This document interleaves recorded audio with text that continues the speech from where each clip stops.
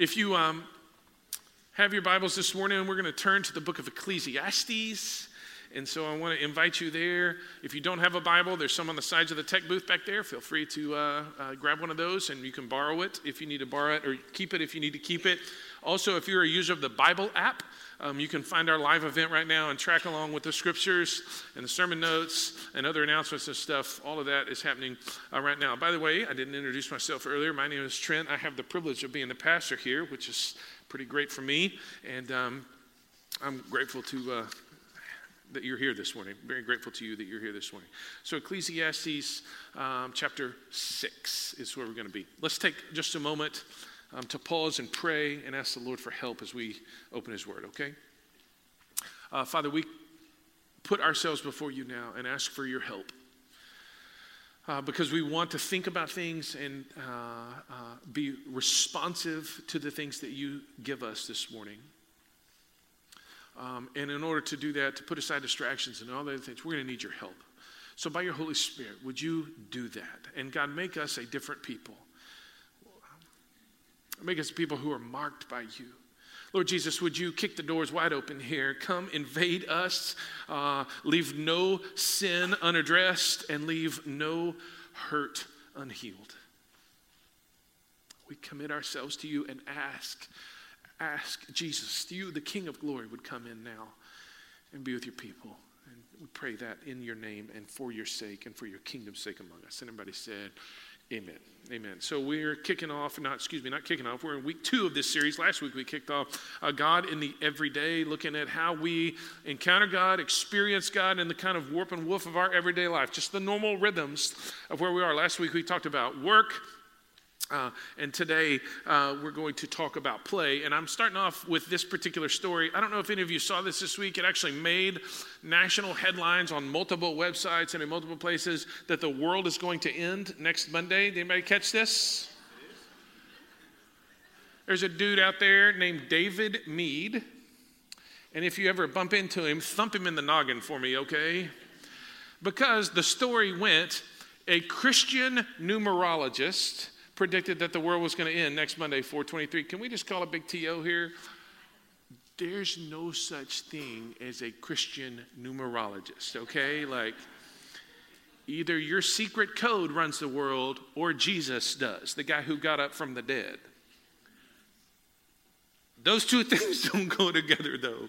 So anybody who rolls out and drops a card, well, what do you do for, I'm a Christian numerologist. You just give them that over the glasses eye like that. And say to yourself, this guy is a whack job. Because David Meade has missed the date of the world ending before twice. Already this year. He's already missed it twice this year. And when confronted with that fact, he simply points people back to his website, which is a hack. I mean, just absolute. I only point that out because if the world was ending on Monday, maybe we would just indeed embrace play until, next Monday. But this is the bigger thing for me. Just as unthoughtful as he is about Christianity, so we also, I think, are probably as unthoughtful about how we approach play. And today I want to try to get us to be more thoughtful about that. Ecclesiastes is going to help us. There's been 2 particular theological truths that give the foundation for us. Here's one, that God is worthy of our everyday lives. 1 Corinthians 10, verse 31, whether you eat, whether you drink, whatever you do. Anybody eating and drinking this week? Anybody? Oh, okay, so eat, drink, whatever you do it all to the glory of God. Do every bit of that to the glory of God. So there is a way to eat, there is a way to drink, there is a way to do whatever we do to the glory of God. Therefore, he is worthy of our everyday lives. God doesn't just want a Sunday moment with us. He doesn't just want a Bible study moment with us. He wants us to be fully engaged with him and experience him in our everyday lives, at work and today at play. Second theological foundation is that God is not only worthy, but he's also with us in our everyday lives. Again, not just on Sundays, not just when we open our Bible in the morning and are good little Christians. He is with us all the time in our everyday lives. Matthew 28, verse 20, I am with you to the very end of the age. Anybody bump into anything this week where you thought, Thank you, God, that you're with me in the middle of this. Just had a conversation. Somebody was presenting something and, got some pretty strong feedback just a second ago. Thank you, God, that you're with me in the middle of this. Many others have bumped into things this week where you're like, thank you, God, that you're with me in the middle of this.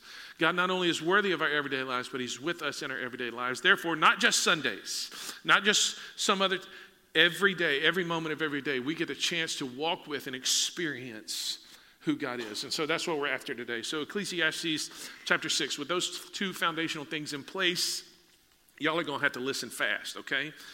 Listen fast. Chapter 6, verse 1. There is an evil that I have seen under the sun, and it lies heavy on mankind.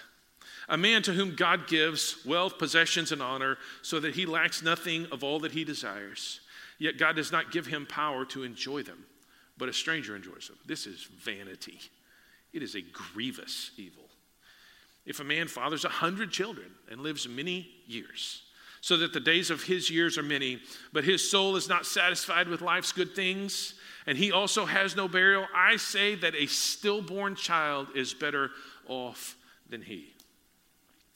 For it comes in vanity and goes in darkness, and in darkness its name is covered. Moreover, it has not seen the sun or known anything, yet it finds rest rather than he. The stillborn child finds rest rather than the man who doesn't enjoy the things that God has given. Verse 6, even though he should live 1,000 years twice over, yet enjoy no good, do not all go to the one place. Ecclesiastes is a uniquely happy book. And no, you read this book and you're like, oh, I got to go see a counselor or something after this. I'm only semi-joking. What it does is it's a tale of somebody who tried everything and ultimately came down to the best thing in life is to receive what God gives us and then live with him in right relationship. And here's one of the places. And so what I want to do is just kind of take this passage, overlay this idea of play, of recreation, of hobbies, of avocation, however you want to say it, lay this idea on top of this passage and then let that passage speak back to us through that filter. So 3 statements this morning. First one, right out of the box, verse 2, play is a function of wealth. You see it in verse 2, a man to whom God gives wealth, possessions, and honor, so that he lacks nothing of all that he desires. Play is a function of wealth. You may say, well, I see kids play, I see other people play. Yes, kids play, people sing in the shower, all that kind of stuff. All of that's absolutely true, but there's better than half the world right now is not thinking about where they're going to go on vacation. Why? Because half of the world lives on less than $2 a day. There are kids in Syria right now who are not thinking about, if the new, if they're going to be able to log on to Fortnite today and play. Play is a function of wealth. I don't put that before you to make anybody feel guilty. I don't think we should, because I'm not speaking to kids out there. I'm speaking to suburban folk in here. So I don't think you need to necessarily feel guilty about that. I think what that triggers for me is kind of the first big thing about play, because it is a function of wealth, because God gives us these things right here. What we need to do is to receive it, and to receive it humbly. Because where did your wealth come from? Well, I worked really hard, or I got it as an inheritance, or whatever. Okay, where did that come from? And you just kind of back it up. Well, because, I have this great work ethic. Where did that come from? Well, I had to go through the thing. Well, where did that, I make some really smart decisions. And finally, you just get down to, but where did the breath that you took that allowed you to do all of that stuff that you're claiming credit for, where did that come from? What's the answer? God. And everything else did too. You just can't see it. The reason we receive this particular idea of play humbly, we receive it as a gift humbly, is because it came from God. It came from God. And not everybody has the opportunity to receive it like we do. And I'll just give you a very, very brief example of this. How many of you at some point this week are going to go out to eat? Go ahead, everybody, raise your hand up. You know you're going to. You're going to go out to eat. That's awesome. You recognize, That's an expression of recreation, of play, a hobby. Some of you are like, it's not a hobby. It's passion or whatever. Okay. I mean, that's an expression of play, right? And God gives us this, and we get to do these kinds of things. Why? Because of the wealth that we have been given by God. Okay, don't need to feel guilty about that. Do need to receive it humbly, right? And so because God has been generous with us, we get to enjoy these things. And because he's been generous with us, what do we get to do? We get to be generous with others. So when we go out to eat, we tip well to the glory of God, right? So what I'm saying is it's a function of wealth, and because we receive it humbly, we then get to express that kind of, hey, this isn't really mine when it's all said and done anyway. We get to express that generosity that God has shown us by practical things like how we tip and various and sundry other things. So play, first of all, is a function of wealth. Secondly, play is also a good gift. Same verse, verse 2, a man to whom God gives wealth, possessions, honor, so that he lacks nothing of all that he desires. Yet God does not give him the power to enjoy them, but a stranger enjoys them. And he goes on, this is vanity. So God gives a gift, and then along with it, what we want is the power to enjoy that. Play is a good gift from God. That's important because he specifically, Solomon, the writer of Ecclesiastes, specifically says it's evil when we don't have the power, when we don't take the time, when we don't focus our lives such that we enjoy the things that God has given us. In fact, he uses this really dark illustration. It's better to be a stillborn child than to be a person who doesn't enjoy the things that God gives. Why? Because it's such an offense to the goodness of God over our lives. It's such an offense. Play is a good gift, and so we receive it humbly, and then we also, because it is such a good gift, we also then enjoy it gratefully. That's the key word. We'll come back to that in just a second. It is possible to have all that the heart desires, but find no joy in it. That is possible. And so New Testament picks this up in a couple of different places. This is James chapter 1, verse 17. Every good gift and every perfect gift is from where? Above.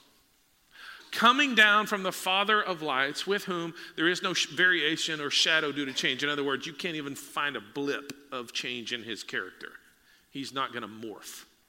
Every good gift and every perfect gift is from above, coming down from the Father of lights. So where do we receive these good gifts? Where do we receive the ability to have wealth, to go out to eat, for instance? We receive that from God. Where do we receive the gift to sing in the shower and just belt our hearts out like we're a superstar? We receive that from God. All the other avocations, all the other hobbies. Where do we, some of you are gardeners in here, you like working in the yard. Where do we receive the ability and the joy that comes with getting our hands down into the soil and then watching something grow and flower?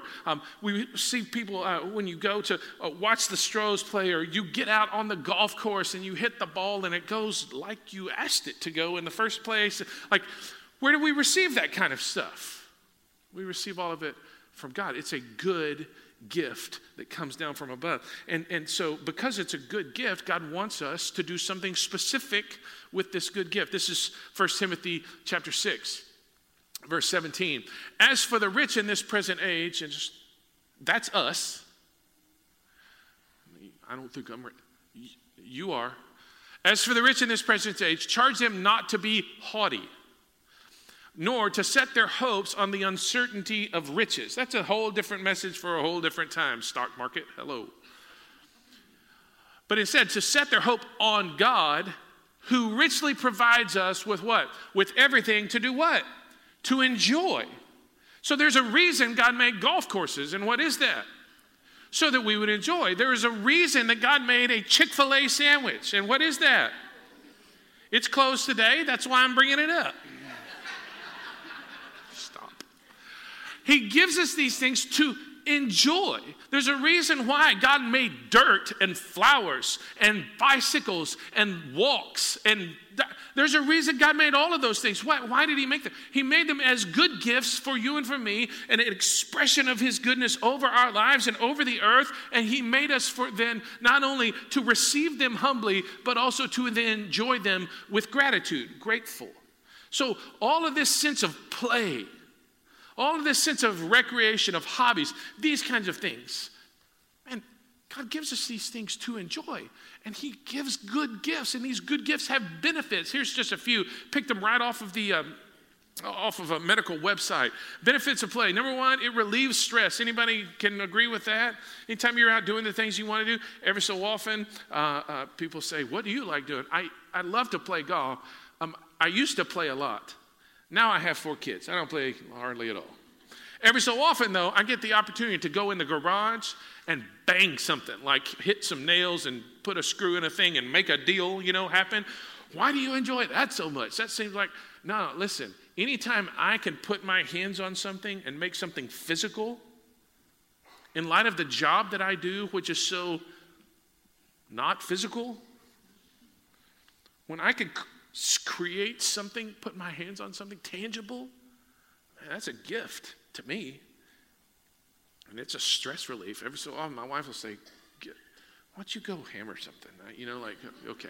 Secondly, it improves brain function. The play actually has been shown to improve brain function. Along with that, it stimulates our brain, and this is the third one, and boosts our creativity. You get up and you do something you enjoy for a while. Some of the problems that you were thinking about, your brain will actually help create a solution. Number 4, it improves social skills, or let me say it this way. It's supposed to improve social skills. Some of you ought not yell at the referees or whatever it is that you do when you're a kid. Okay, and number 5, it teaches teamwork, okay? And this is good, especially for kids and others, that kind of thing. So there's all these benefits to play. It's a good gift, and it has good benefits for you and for me. So what do? We receive it humbly because it comes from God. And then we enjoy it gratefully. We express it. We enjoy it and then express it. That is the proper way for us to fulfill the intent and honor the giver. I'll just give you one very brief example. There's a certain pink Jeep in my garage, about that big, right there. Got given as a birthday gift to our littlest, and from day one and about every 36 hours since then, she has loved the Barbie Jeep. Ask if she can drive the Barbie Jeep. Can we charge the battery for the Barbie Jeep? Run over all sorts of things, run into the car. Don't really care. Why? Because she's just smiling and just ecstatic about Barbie Jeep life. And then every so often she'll roll up and go, oh, I love my Barbie Jeep, Dad. And so that's the fulfillment of why we gave it to her in the first place, right?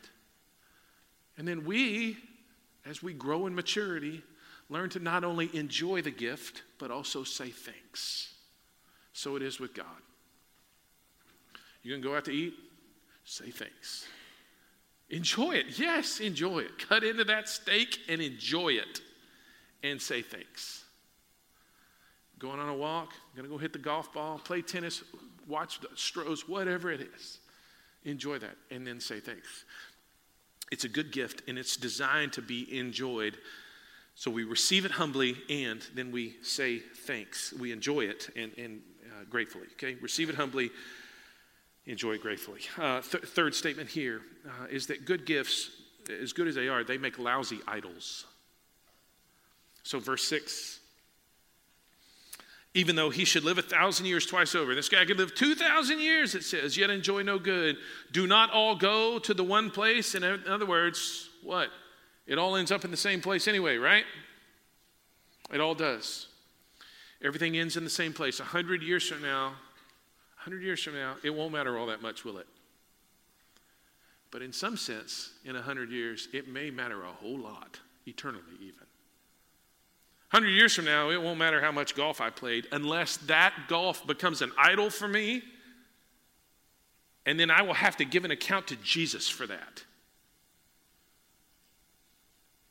And then it will matter a lot.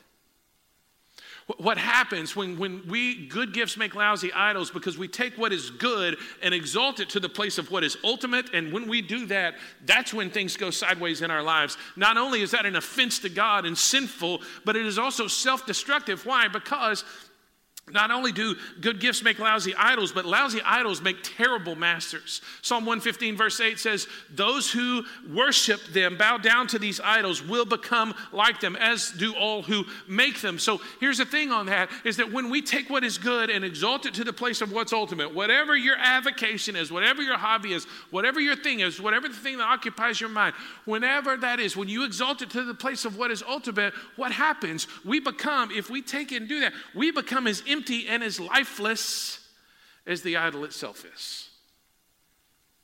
They make lousy idols.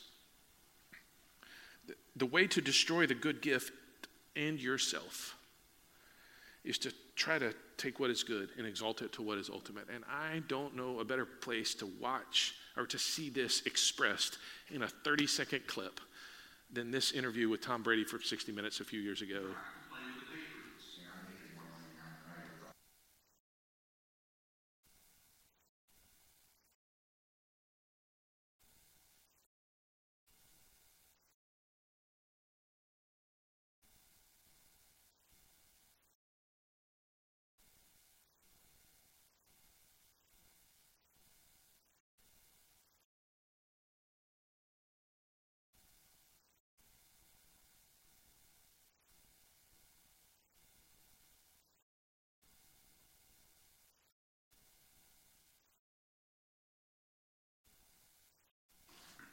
Here's the quote. I don't want you to miss it. Ready? Obviously, it's a little old, but why do I have 3 Super Bowl rings and still think there's something greater out there for me? I mean, guy's married to a supermodel, got beautiful kids, jillions of dollars, more money than any of us have in here probably combined. We couldn't spend all the money that he has sitting in the bank right now. Why do I have 3 Super Bowl rings and still think there's something greater out there for me? There may be a lot of people who would say, hey man, this is what it is. Like I've reached my goal, my dream, my life. Me, I think, God, there's got to be more than this. This can't be all it's cracked up to be. Well, what do you think? The answer is, I wish I knew. That part, just a couple of lines there up from the break there. Me, I think, and if only this had been a prayer, God, it's got to be more than this. I'm not taking a shot at Tom Brady. I'm saying this applies to everybody in here. When we take what is good and exalt it to what is ultimate, what we figure out is, boy, good gifts make lousy idols, and lousy idols make terrible masters. I just wish I knew what to do. I just wish I knew. The answer is, we give our lives to the one who created us. Just a few chapters earlier in Ecclesiastes 3, it says that the Bible says that you and I were made with eternity in our hearts, not Super Bowl rings. If Super Bowl rings could satisfy us, we wouldn't need eternity. Super Bowl, it's a good thing. We're made with eternity in our hearts. So we give our lives to him. So what are we supposed to do? What are we supposed to do? I just want to get practical for a minute and just think about this. As we said earlier, I just want to point these things. First of all, receive and enjoy God's gift. You receive it humbly, you enjoy it gratefully. You enjoy it gratefully. When we do, we make God look good. We really do glorify him in all that we do. That's what 1 Corinthians 10:31 said to do. Eric Liddell, many of you will know this story, runner in the early 20th century, said, God made me fast, and when I run, I feel his pleasure. Why else do you think God made Eric Liddell fast? So that when he ran, he glorified God in how he ran. And so you think about that and expressing that in all the other ways. You sing, you create, you make, you hammer, you golf, you play baseball, you do any number of those things. Listen, all of those things. Why do you think God made you that way, to enjoy that? So that you would glorify him, so that you would enjoy doing it, and in doing so, you would glorify him. And it's not just true of ourselves. We also, those of us with kids, we get a great picture of this. How many of you enjoy, I'm looking at a couple of you I know, but how many of you enjoy watching your kid do what they love? Anybody? You got kids who are in sports, or I know we got robotics. I mean, we got like all sorts of things that our kids love to do. And we see this happening, right? And for me, people are like, golly, you spend a lot of time at the soccer field. And I love it. I love it. Because I love watching her do what she loves to do. I love it. In the same way, so God, our Heavenly Father, the perfect Father, the good Father who gives us good gifts, loves watching us enjoy what he's given us the capacity to do. Let me just pause here. There's a corollary that goes with that. You would almost put in parentheses, but I think it probably needs an asterisk. Here's the asterisk. You ready? Receive and enjoy God's gift. Yes and amen to that. Receive it humbly, enjoy it gratefully. Do not enjoy what is not from God. There are things in our world that good gifts have been taken and twisted and turned upside down, inverted, such that they've become perverted, and those are not good. Okay? Don't enjoy things that are not from God.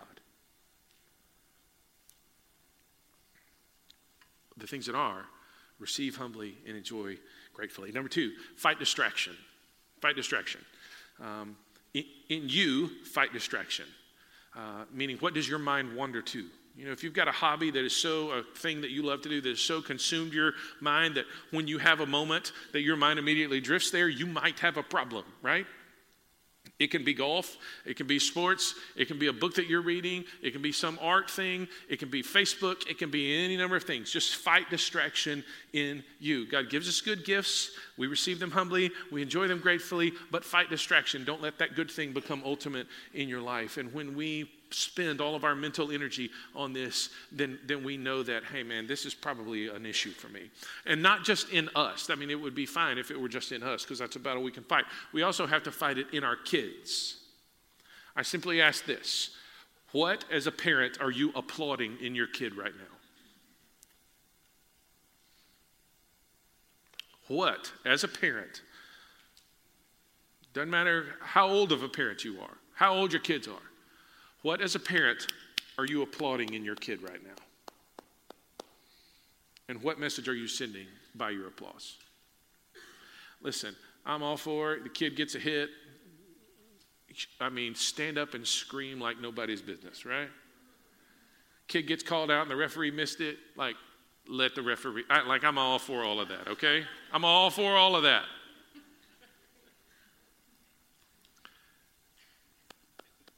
But your applause says something to your kids. Particularly in sports, my wife picked this up somewhere along the way, and we've employed it over and over and over again because it's the truth. We just say, hey, we love watching you play. Basketball court, soccer field, whatever. We love watching you play. Somebody is always singing around my house. When I get the chance, I love listening to you sing. Please turn the microphone down, but I love listening.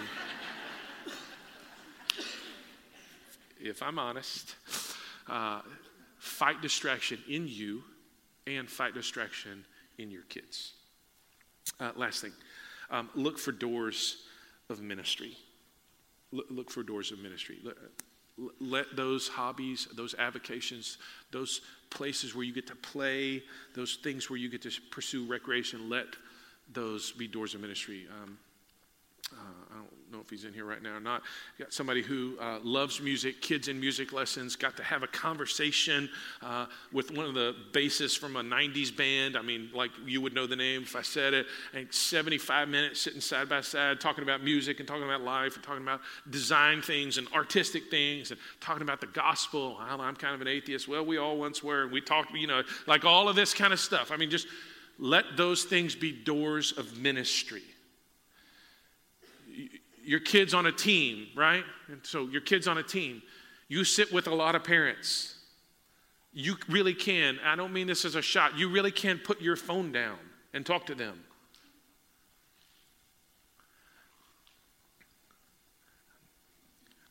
when I was playing golf, we get in those, about the third hole, you get in the conversation, oh, what'd you do? What do you do for a living? Well, I work at so-and-so. What do you do? Do we really have to do this, mister?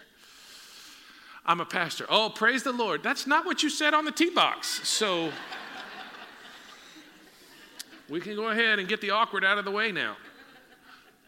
What do you do when it's awkward? Just keep going. Everybody knows that it's awkward. Just keep going. So tell me about it. Tell me about it. Just keep moving. That brings me to this. Ministry is easier when two things are true. Number one, you're intentional.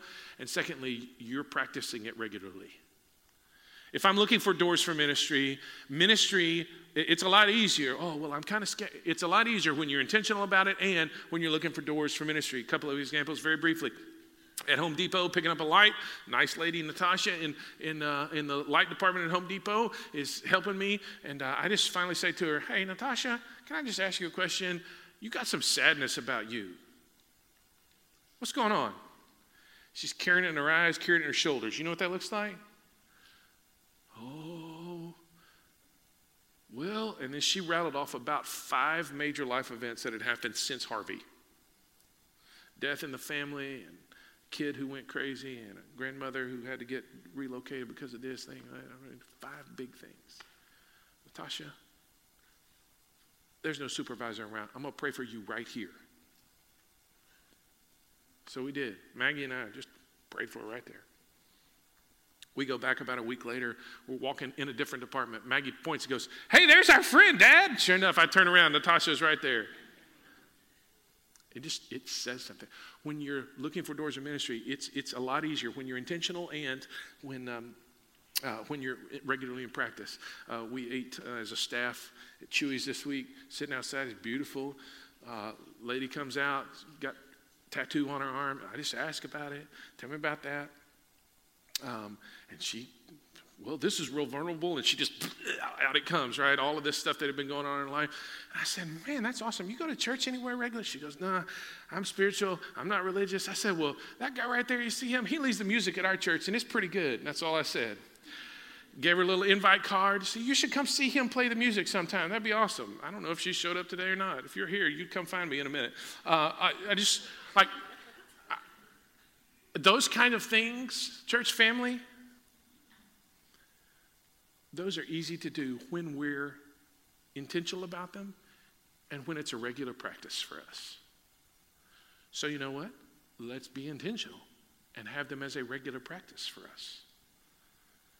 That makes a difference in somebody's life.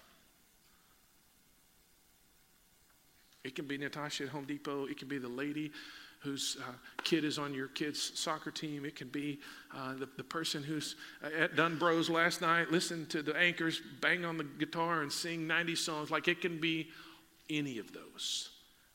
But let's use those opportunities, those good gifts, let's look for doors of ministry as we receive them humbly and enjoy them gratefully. Let's pray.